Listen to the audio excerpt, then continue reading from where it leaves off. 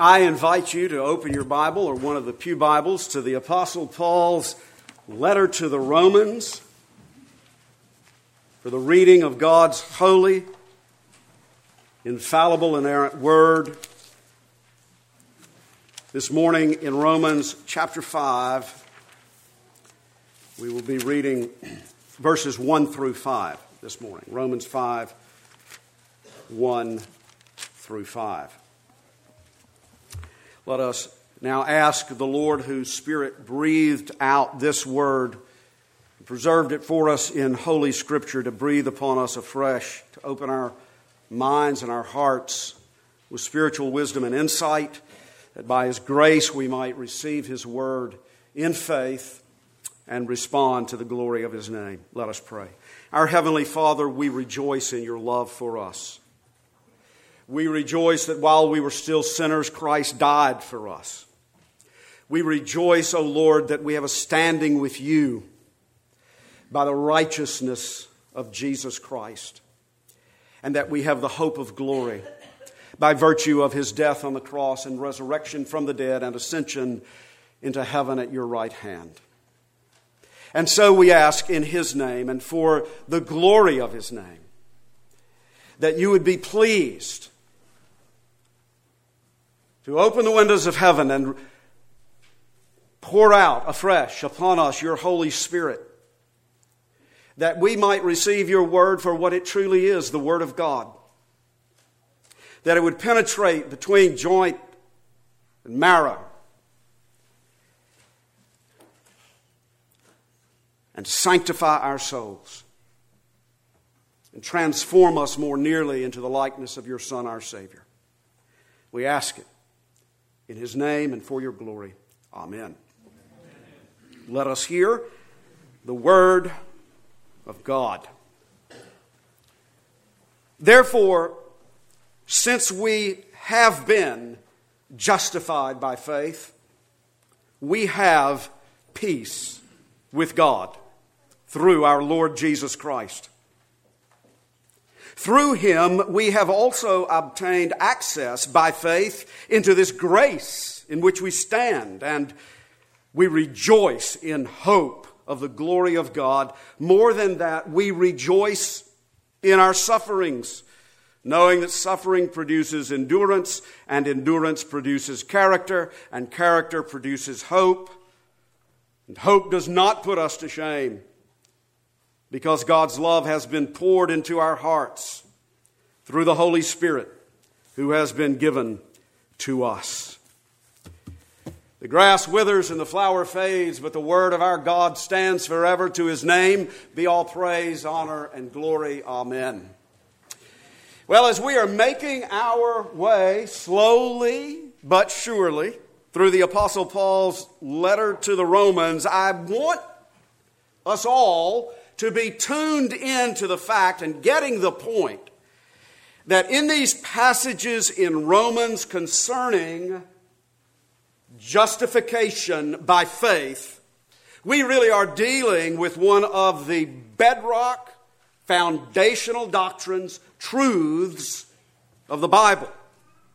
That's the reason that we've spent so many weeks in chapters 3 and 4, and we'll spend so many weeks in chapter 5. Pastor Jonathan and I are in no hurry.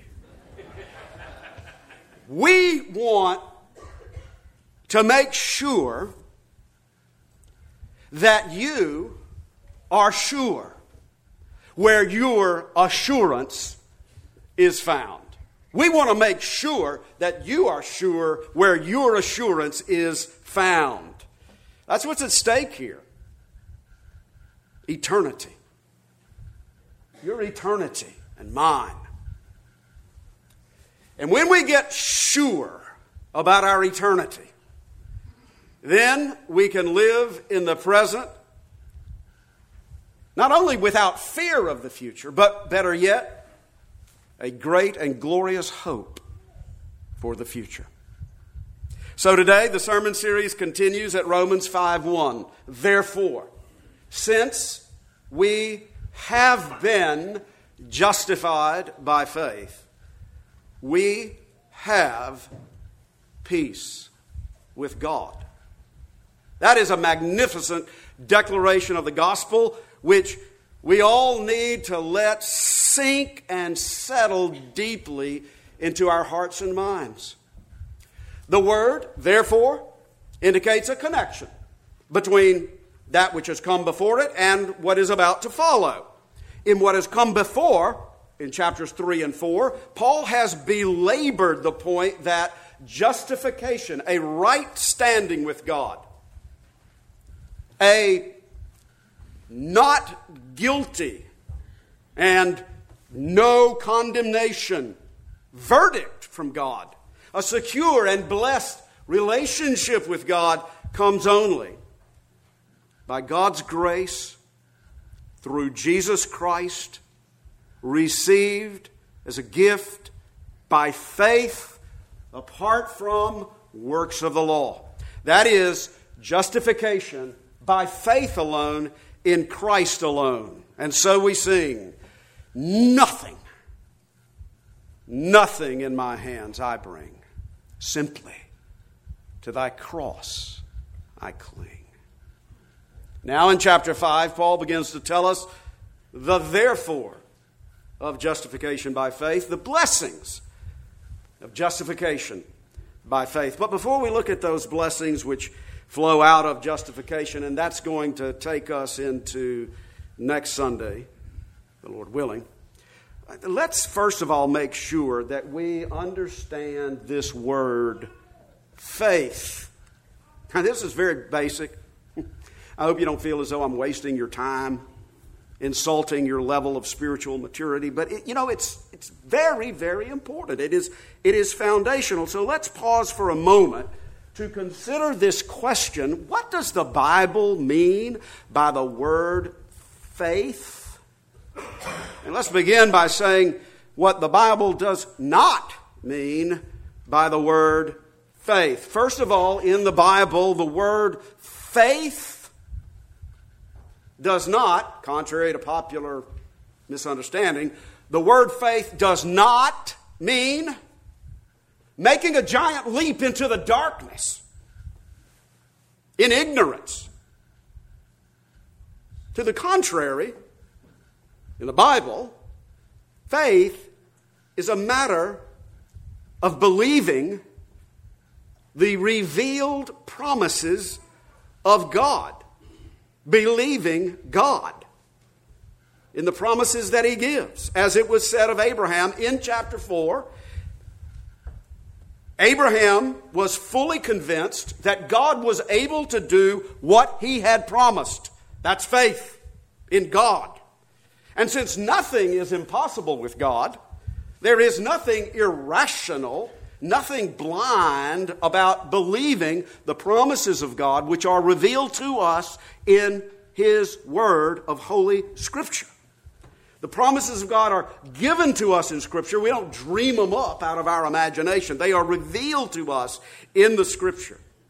And faith is a matter of believing God's Word. And God's Word does not blind us with darkness. God's Word is a lamp to our feet and a light to our path, and enlightens the eyes of our hearts in the knowledge of His will. In the Bible, faith is not a leap in the dark. It's a way of walking in the light of God's promises given to us in Scripture. Jesus said, I am the light of the world. He who follows me will not walk in darkness, but shall have the light of life. Secondly, faith in the Bible is not a matter of the power of positive thinking. Now, that's become such a popular misconception in American culture today that it has, in fact, infected the Church of Jesus Christ. It's almost like it's magic or something. You just got to have faith. You just got to believe. You just got to have faith. You just got to believe. Like the little engine that could. Well, look, a positive attitude is certainly to be preferred over a negative attitude. Biblical faith can engender a positive attitude when it's built on the promises of God, but biblical faith is not a matter of the power of positive thinking. Biblical faith is a matter of trusting in and resting in the power, the goodness, the mercy, the faithfulness, and the love of God. Say it another way. Ultimately, our faith is not about us. It's not a matter of having faith in our faith. It's a matter of having faith in God, trusting His promises, and therefore entrusting ourselves to His faithfulness. Thirdly, in the Bible, faith is not merely a matter of knowing certain doctrines in your head and merely giving intellectual assent to those doctrines, saying that you agree with them and affirm them to be true, as, yes, we do with our creeds and confessions, and yes, that's a good thing to do, but true biblical faith goes a step further. True and saving faith trusts in the promises of God, and therefore in true and saving faith, we enter into a personal, covenantal relationship with God, submitting ourselves to His Word, entrusting ourselves into His sovereign power and mercy, and therefore seeking to live no longer for ourselves, but for His glory in response to His saving grace. True and saving faith in Christ continues from our heads into our hearts and is lived out in our hands and feet. Now, you've heard me use this illustration before. I believe that there are certain things called parachutes. I believe that many people have jumped out of airplanes wearing a parachute and have landed safely on the ground. And I believe, beyond the shadow of a doubt, I believe that you could jump out of an airplane wearing a parachute and land safely on the ground. But I'm not going to do it. I have absolutely no interest in a personal relationship with, or an experience with, or a commitment to a parachute. Ain't going to happen.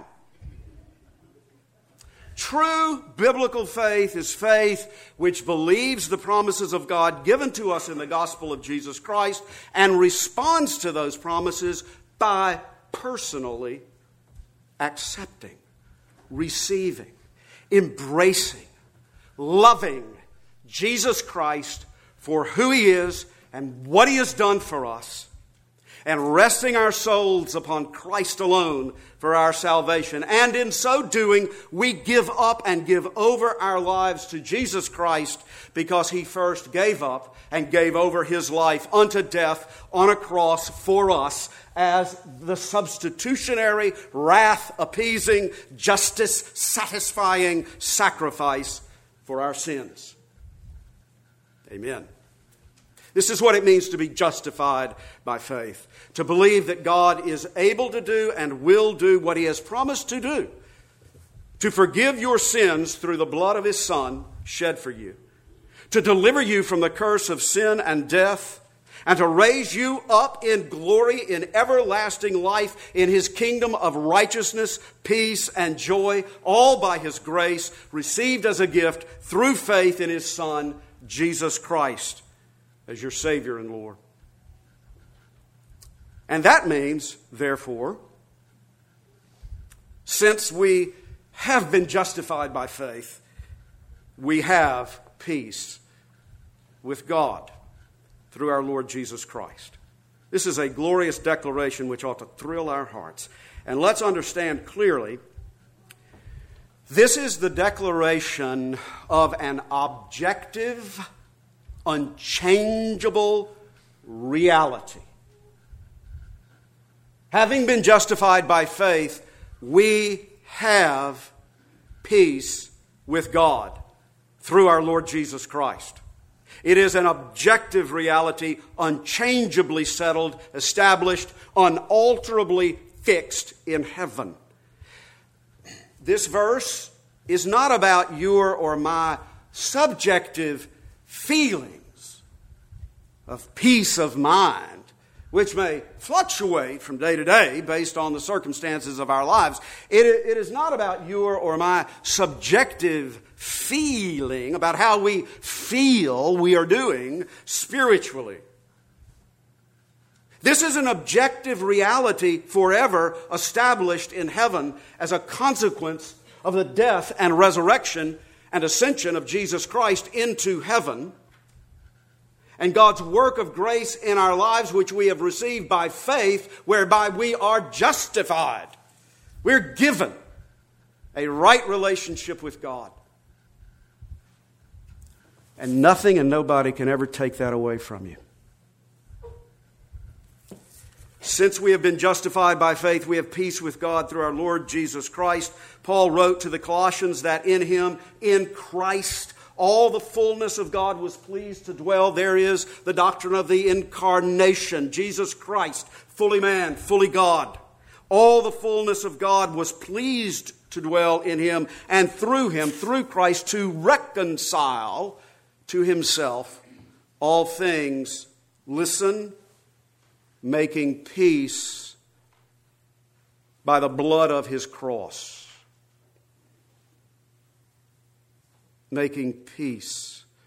God's the one who has made His peace with us, His enemies, by the blood of His cross. This peace with God, you see, has to do with God's disposition toward those who have been justified by faith in Jesus Christ. Paul goes on in the next paragraph to elaborate on this wonderful gospel truth. Verse 10 says, "For if while we were enemies," we were the enemies, "while we were enemies, we were reconciled to God by the death of His Son, much more, now that we are reconciled, shall we be saved by His life, with a view toward the last judgment." Yes, what Christ has done in history will have its effect in eternity. And there'll be more on that verse perhaps next week or the next.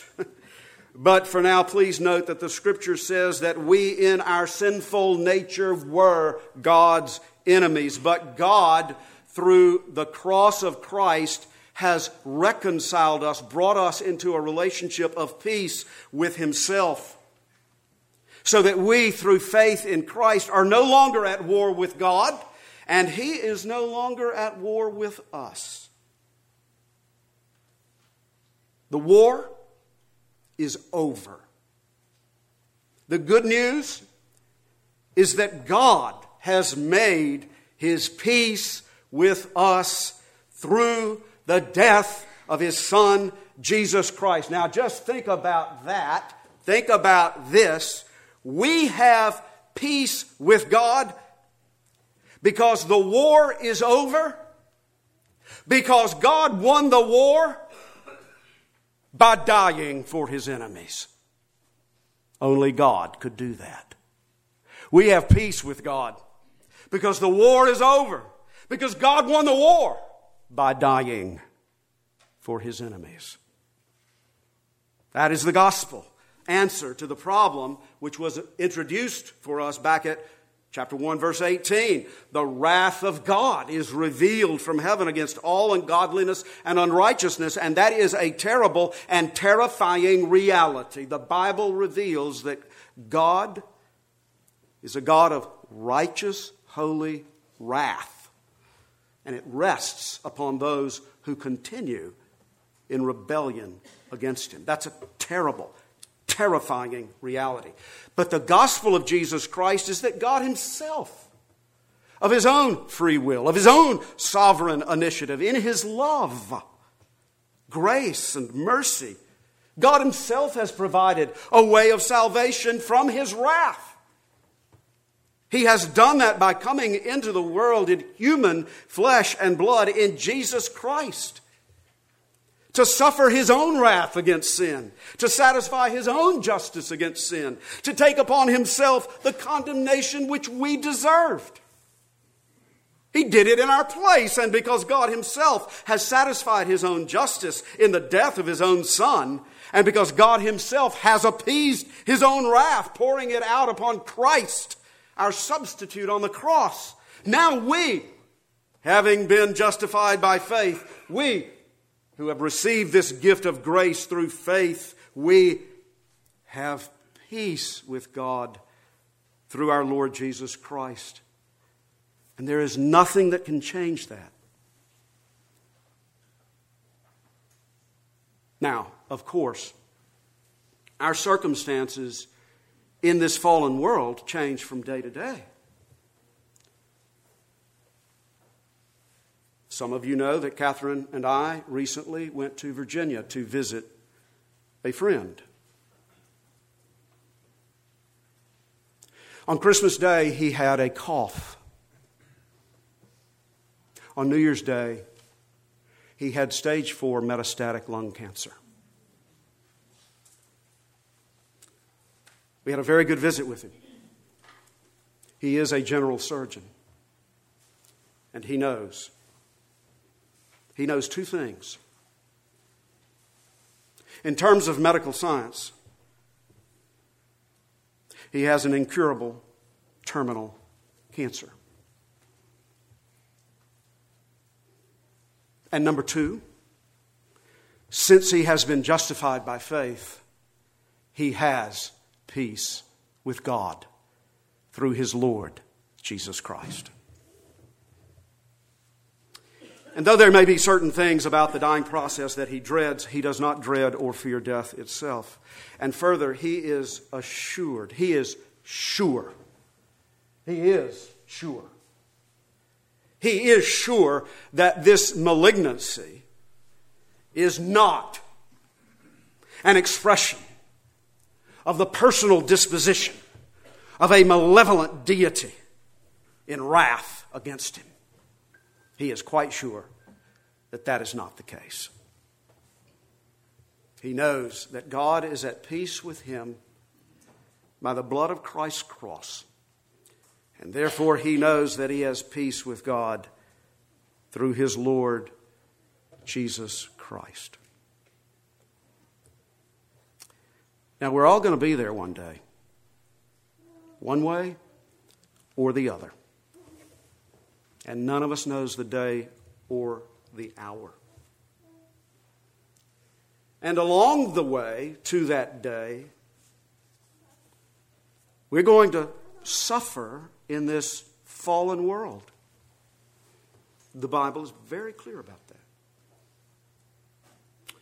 But what we can know all along the way in this pilgrimage through this world of sin and suffering, and what we can know when that day comes, is that if we are bound to Jesus Christ in faith and love, if we have been justified by faith in Jesus Christ, then we can surely know that God is at peace with us, and therefore we have peace with God through our Lord Jesus Christ. And there is nothing, not even death itself, which can change that or take that away from us. And this is the reason that Paul concludes this major section of Romans with the great 8th chapter of Romans, saying, if God is for us in the midst of our suffering, who can be against us?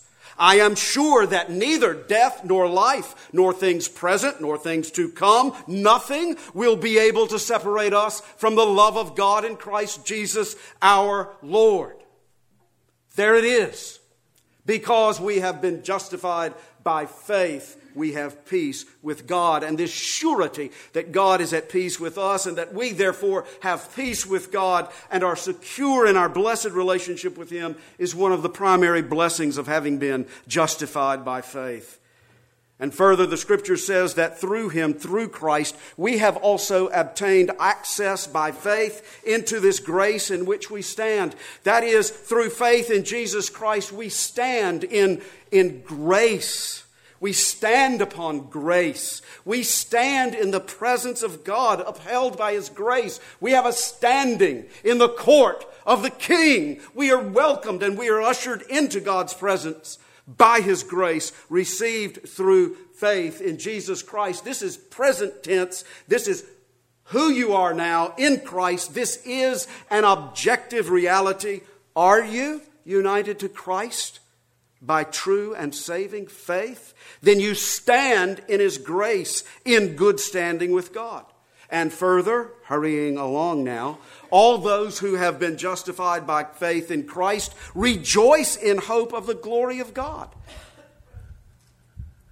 Since it is the case that we have peace with God through our Lord Jesus Christ, an objective, unchangeable reality now, and since it is the case that those who have been justified by faith have a right standing by God's grace, an objective, unchangeable reality now, it therefore necessarily follows that we have a hope of glory, a sure and certain hope, a hope which shall be fulfilled, a hope which cannot fail.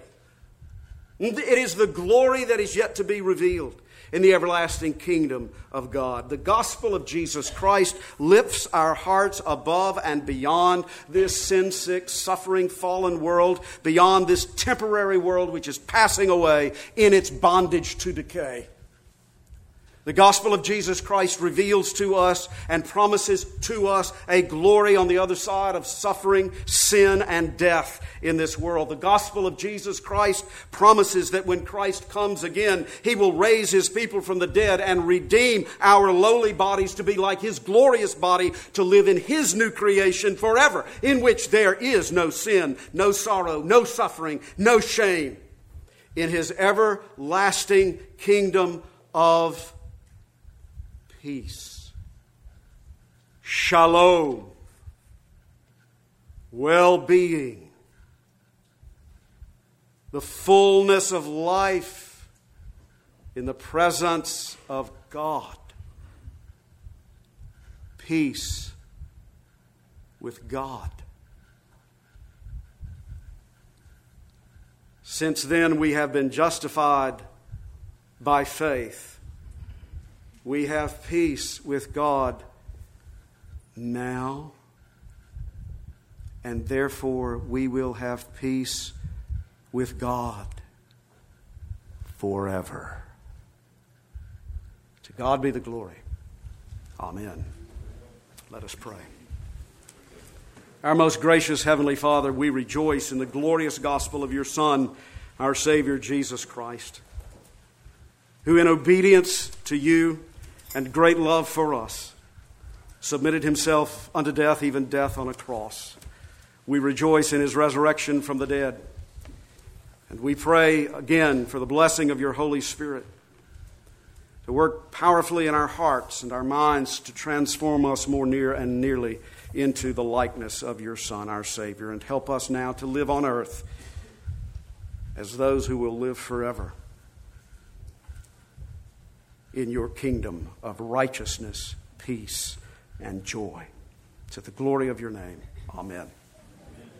In response to the gospel of Jesus Christ, let us stand to affirm our faith. By means of the Heidelberg Catechism, number 60, responsively, Christian believer, how are you right with God? Only by true faith in Jesus Christ.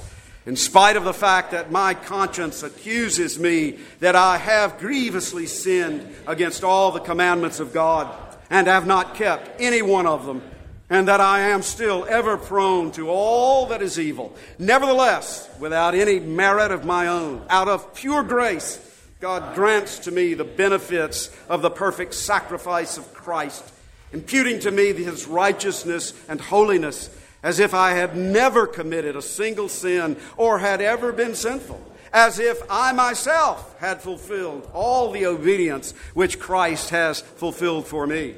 If only I accept such favor with a trusting heart, Amen.